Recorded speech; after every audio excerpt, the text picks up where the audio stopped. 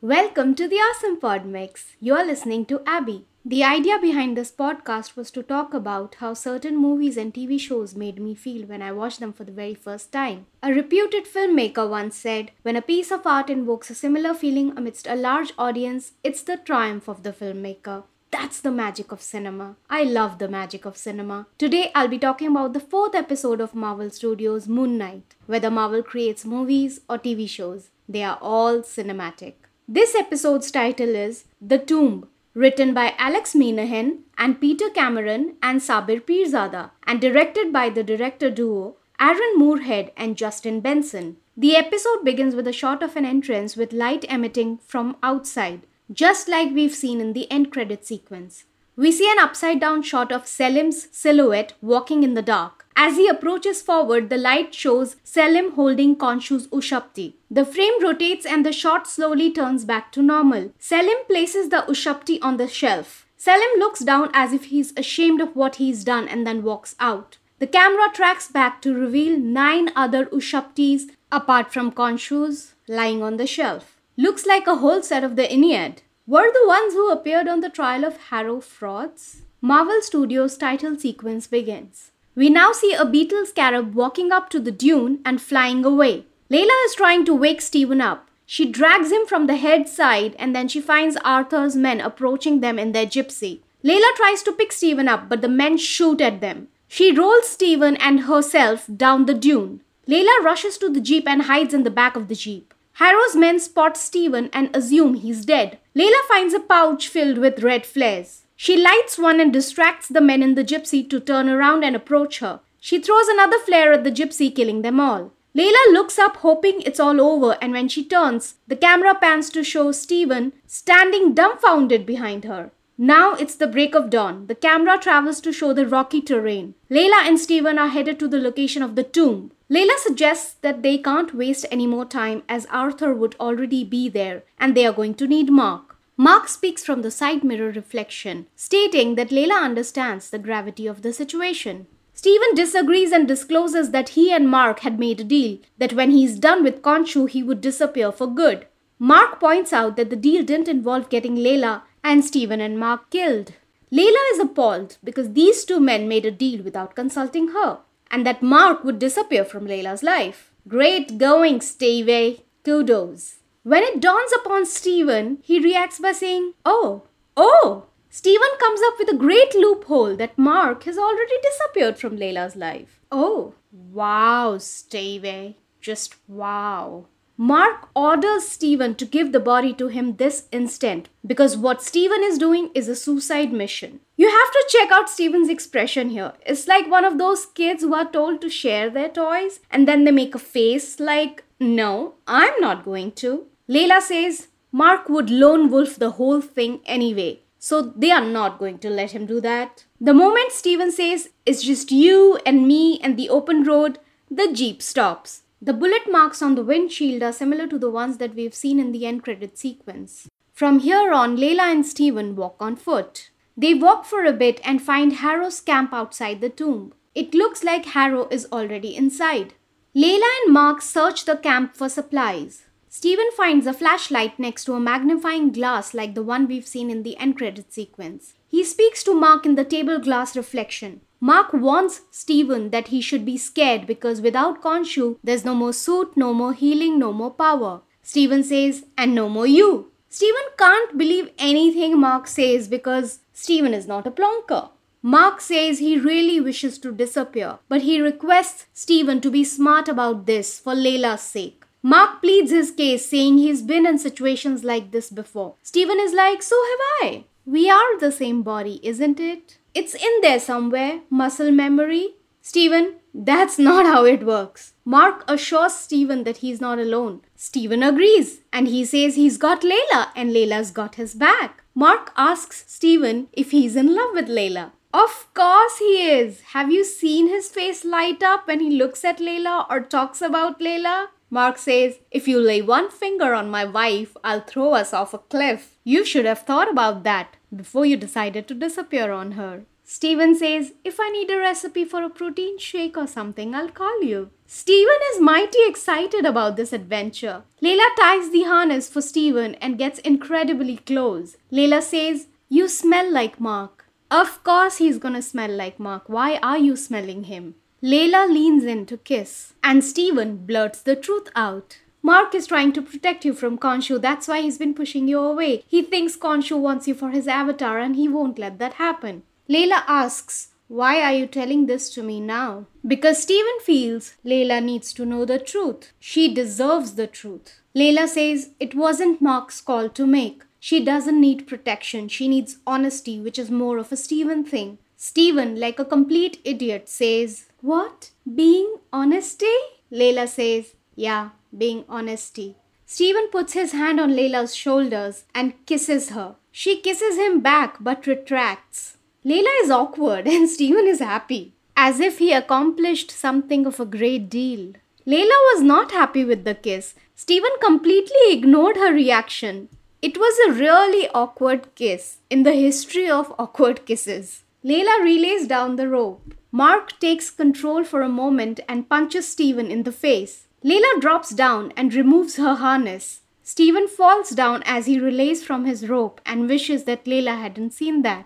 Stephen and Layla are standing facing each other, and Stephen says, wow, look at you. Layla thinks Stephen is complimenting her, but he's admiring the beauty of the statue behind her. Layla makes a mark at the lion statue in remembrance of her father. Stephen and Layla discuss Layla's father being an archaeologist and his death. Stephen and Layla walk around, and Stephen says, strange. Stephen strange? Layla figures that it's a maze. Stephen says, it's amazing. Layla tries to correct him saying, it's a maze. There are like 6 paths. Stephen says, yes, he knows that. Stephen points out that the whole structure is like the symbol of the Eye of Horus, royal symbol of protection in the afterlife. Layla says Amit's final avatar was a pharaoh. Stephen says, the Eye of Horus is also the eye of the mind. It represents the 6 senses, the 6 points. The avatar would be Amit's voice. Layla talks about the Heka priests entombed here to protect the pharaoh. Stephen says, what the heck's a Heka? Layla explains, sorcerer of their times. Stephen is scared to see the fresh blood and meat pieces lying around, so he suggests they should go another way. Stephen climbs up and is distracted by the preservation method used to mummify. Layla asks Stephen to focus on finding an exit. They hear a noise. Layla hides. The Heka enters the place dragging a body. We see it's Billy, one of the fake cops from Arthur's crew. The Heka starts to remove Billy's organs using a hook. Stephen and Layla manage to escape the clutches of the Heka but go in 2 separate directions. Layla reaches a bottomless pit and a small ledge leading to the other side. As she makes her way, she is attacked by another Heka. The Heka grabs her and drags her away to kill her. She manages to fight him and then hit him with one of the flares right in the eye. She then tosses him into the pit but is dragged along. For a moment we think she fell too, but the camera reveals she's barely holding on to the ledge. She climbs up. She pants and coughs and takes a moment to gather herself. She screams. When she gets up to leave, she spots Harrow on the other side. In the next scene, Stephen is exhilarated to see that it's the tomb of one of the big pharaohs. Mark speaks to Stephen through the water stream reflection. Mark says, so, you kissed her. Stephen is so cocky, he says. What are you going to do? Try and drown us now? This is foreshadowing that he will be drowned by the end of the episode. Mark definitely wants to drown Stephen, but he's also grateful that he told Layla the truth. Stephen spots Macedonian relics. It's the tomb of Alexander the Great. In the other scene, Arthur tells Layla, you handled that beautifully. Layla responds, why do all men like you feel it necessary to be just so condescending? Arthur speaks in another language and ends that sentence with my little scarab. Layla stops in her tracks and turns to look at him. Arthur speaks highly of Layla's father and how Layla proved his belief that Egyptian gods walk among humans. He also reveals that the scales show him the moments of sin and pain, and Layla's husband is in agony. Mark hasn't told Layla the truth, so Layla says, obviously Arthur is dying too. In the other scene, Stephen is reluctant, but Mark pushes him to retrieve Amit's Ushapti before Harrow. He opens the sarcophagus and decodes that the Ushapti is hidden inside the gullet. In the scene with Arthur and Layla, Arthur says Layla's father was killed by mercenaries, and no one knows who they were. Layla checks if Arthur is suggesting Mark is one of them. Arthur mentions a fuchsia scarf. It's the same scarf we've seen in the end credit sequence. Layla gave that scarf to her father. A tear rolls down Layla's eye. Arthur wants Layla to find closure and wake up. It's just one of Arthur's tactics to create a rift between her and Mark. Arthur's men come to Arthur and inform him that they have found another way. And in the next scene, Stephen finds Amit's Ushapti. Layla finds Stephen. Stephen presents the Ushapti like it's an award. Stephen checks on Layla. You alright, love? Layla demands to speak with Mark about her father's death. Mark wants to get out of there as soon as possible. But Layla insists on knowing the truth that very instant. Mark reveals that his partner got greedy and killed Layla's father along with other archaeologists. He tried to save him, but he couldn't. Mark's partner shot Mark too. He should have died too. He wanted to tell Layla sooner than later. That's the reason they met in the first place. Mark had a guilty conscience. Mark and Layla hear footsteps approaching. Mark asks Layla to find a way out, and until then, he'll hold them off. Arthur arrives and is disappointed to see Mark. Mark fights off Arthur's men using Alexander's axe, and after a bit, Arthur shoots Mark twice in the chest. Layla watches from a distance and cries as Mark gets shot. Mark falls and hits the water stream below. Arthur says, I can't save someone who won't save themselves. Mark is half submerged in water. We see a back shot of Mark as he glides in the water as if he's floating, and he ascends into the light amidst the darkness. The light transitions into a flashlight. The aspect ratio changes to 4:3, like an old movie from back in the day. We meet a fictional Stephen Grant hunting some treasure in Indiana Jones' style. This thing is being played on a LED TV in a psychiatric facility. A game of bingo is on. Crawley, the golden pantomime from the first 2 episodes, is announcing the numbers from his white hat. A bald guy is solving a Rubik's Cube. Bobby is serving meds along with fruits and jellies from the cart. Bobby walks up to Donna, who's holding a scarab plushie. Mogart's bodyguard, Beck, is serving cupcakes, exactly like the ones we saw in the first episode, to a lady sporting a bandana. The lady has drawn a sketch of the hummingbird with Khonshu's beak. We see a reflection shot of Billy as he brings Mark seated in a wheelchair. But Billy was killed by the Heka a couple of scenes back. We see a fish bowl with a goldfish over a stack of books. We see Mark sedated, barely able to keep his eyes open. A hand rests on Mark's shoulder. The nurse tells him she changed the movie. This is Layla as a nurse, eating marshmallows and pinning postcards on the whiteboard. Layla has a scarlet scarab band-aid on her pinky. Mark wins bingo, and Layla, the nurse, swears she would share the prize with him this time. Mark looks at his reflection in the glass and calls out to Stephen. He even steps closer to the glass, but falls face smack to the floor because of his ankle restraint to the wheelchair, just like he was to his bed in the first 2 episodes. A Moon Knight figurine falls off from Mark's hand onto the floor. Billy comes and helps Mark get back onto the wheelchair. Mark stares at the Moon Knight figurine. We now see that Mark is in a therapy session with Arthur Harrow. The movie that was playing earlier on TV was Tomb Buster, a play on the movie named Tomb Raider. Arthur liked the villain in the film. No surprises there. Mark spots a painting of the Alps from the first episode. All this while Arthur's face is out of focus. When we finally see Arthur's face, he's sporting a mustache and spectacles. Arthur is explaining context and perspective with the help of his pen. Mark spots Arthur's cane, his sandals, and a prism like a pyramid. Arthur knows that everything reminds Mark of Stephen, but Arthur dismisses it. He thinks Mark is being triggered and overwhelmed. Arthur says, I can't help you if you don't help yourself. I had a feeling during the scene in the tomb that a similar line would be repeated soon. I didn't know it would be this soon. This line reminds Mark that Arthur shot him. Mark tries to run away, but he can barely crawl. Mark tells Arthur to stay away. He gets up and he falls. He gets up again and he falls again. What he doesn't do is give up. He sees a golden crocodile head artifact in Arthur's office. Mark tries to open the door. We have seen the same door in the end credit sequence. Arthur continues to lecture Mark on mental health issues, which sounds more like gaslighting than healing. Mark breaks the glass on the door. Billy and Bobby grab him to set him straight. Mark hits Billy and bites Bobby and escapes. Billy and Bobby chase after Mark. Arthur is nonchalantly standing, thinking, how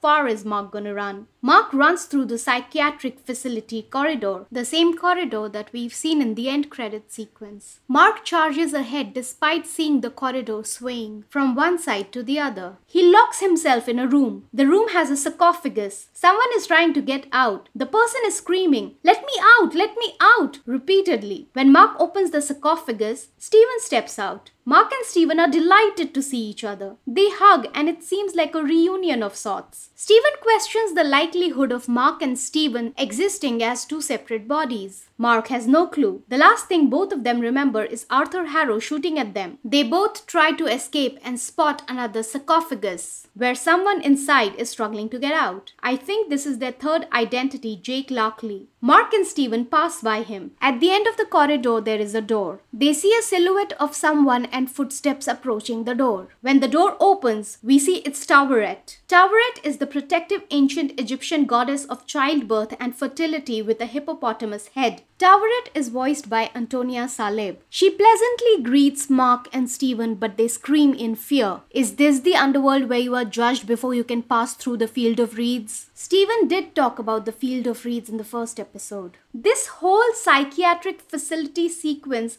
has to be a dream or a simulation. We never saw how Mark landed there, and Layla can't be on Arthur's side. Billy died in the tomb. This must be a trick from Arthur to figure out where Mark hid Amit's Ushapti. The goldfish, the cupcakes, Rubik's Cube, ankle restraint, Khonshu's beak, bodyguard Beck, scarab plushie, goddess Taweret. These are smart details thrown in, but it's an illusion. At the end of this sequence, the 5 words that I said were, "What the F just happened?" You can listen to the Awesome Pod Mix and subscribe to it on Apple Podcasts, Spotify, Amazon Music, and Google Podcasts. If you like what I'm doing, I'll soon be launching the Awesome Pod Mix page on Patreon and you can support me there. Thanks for listening.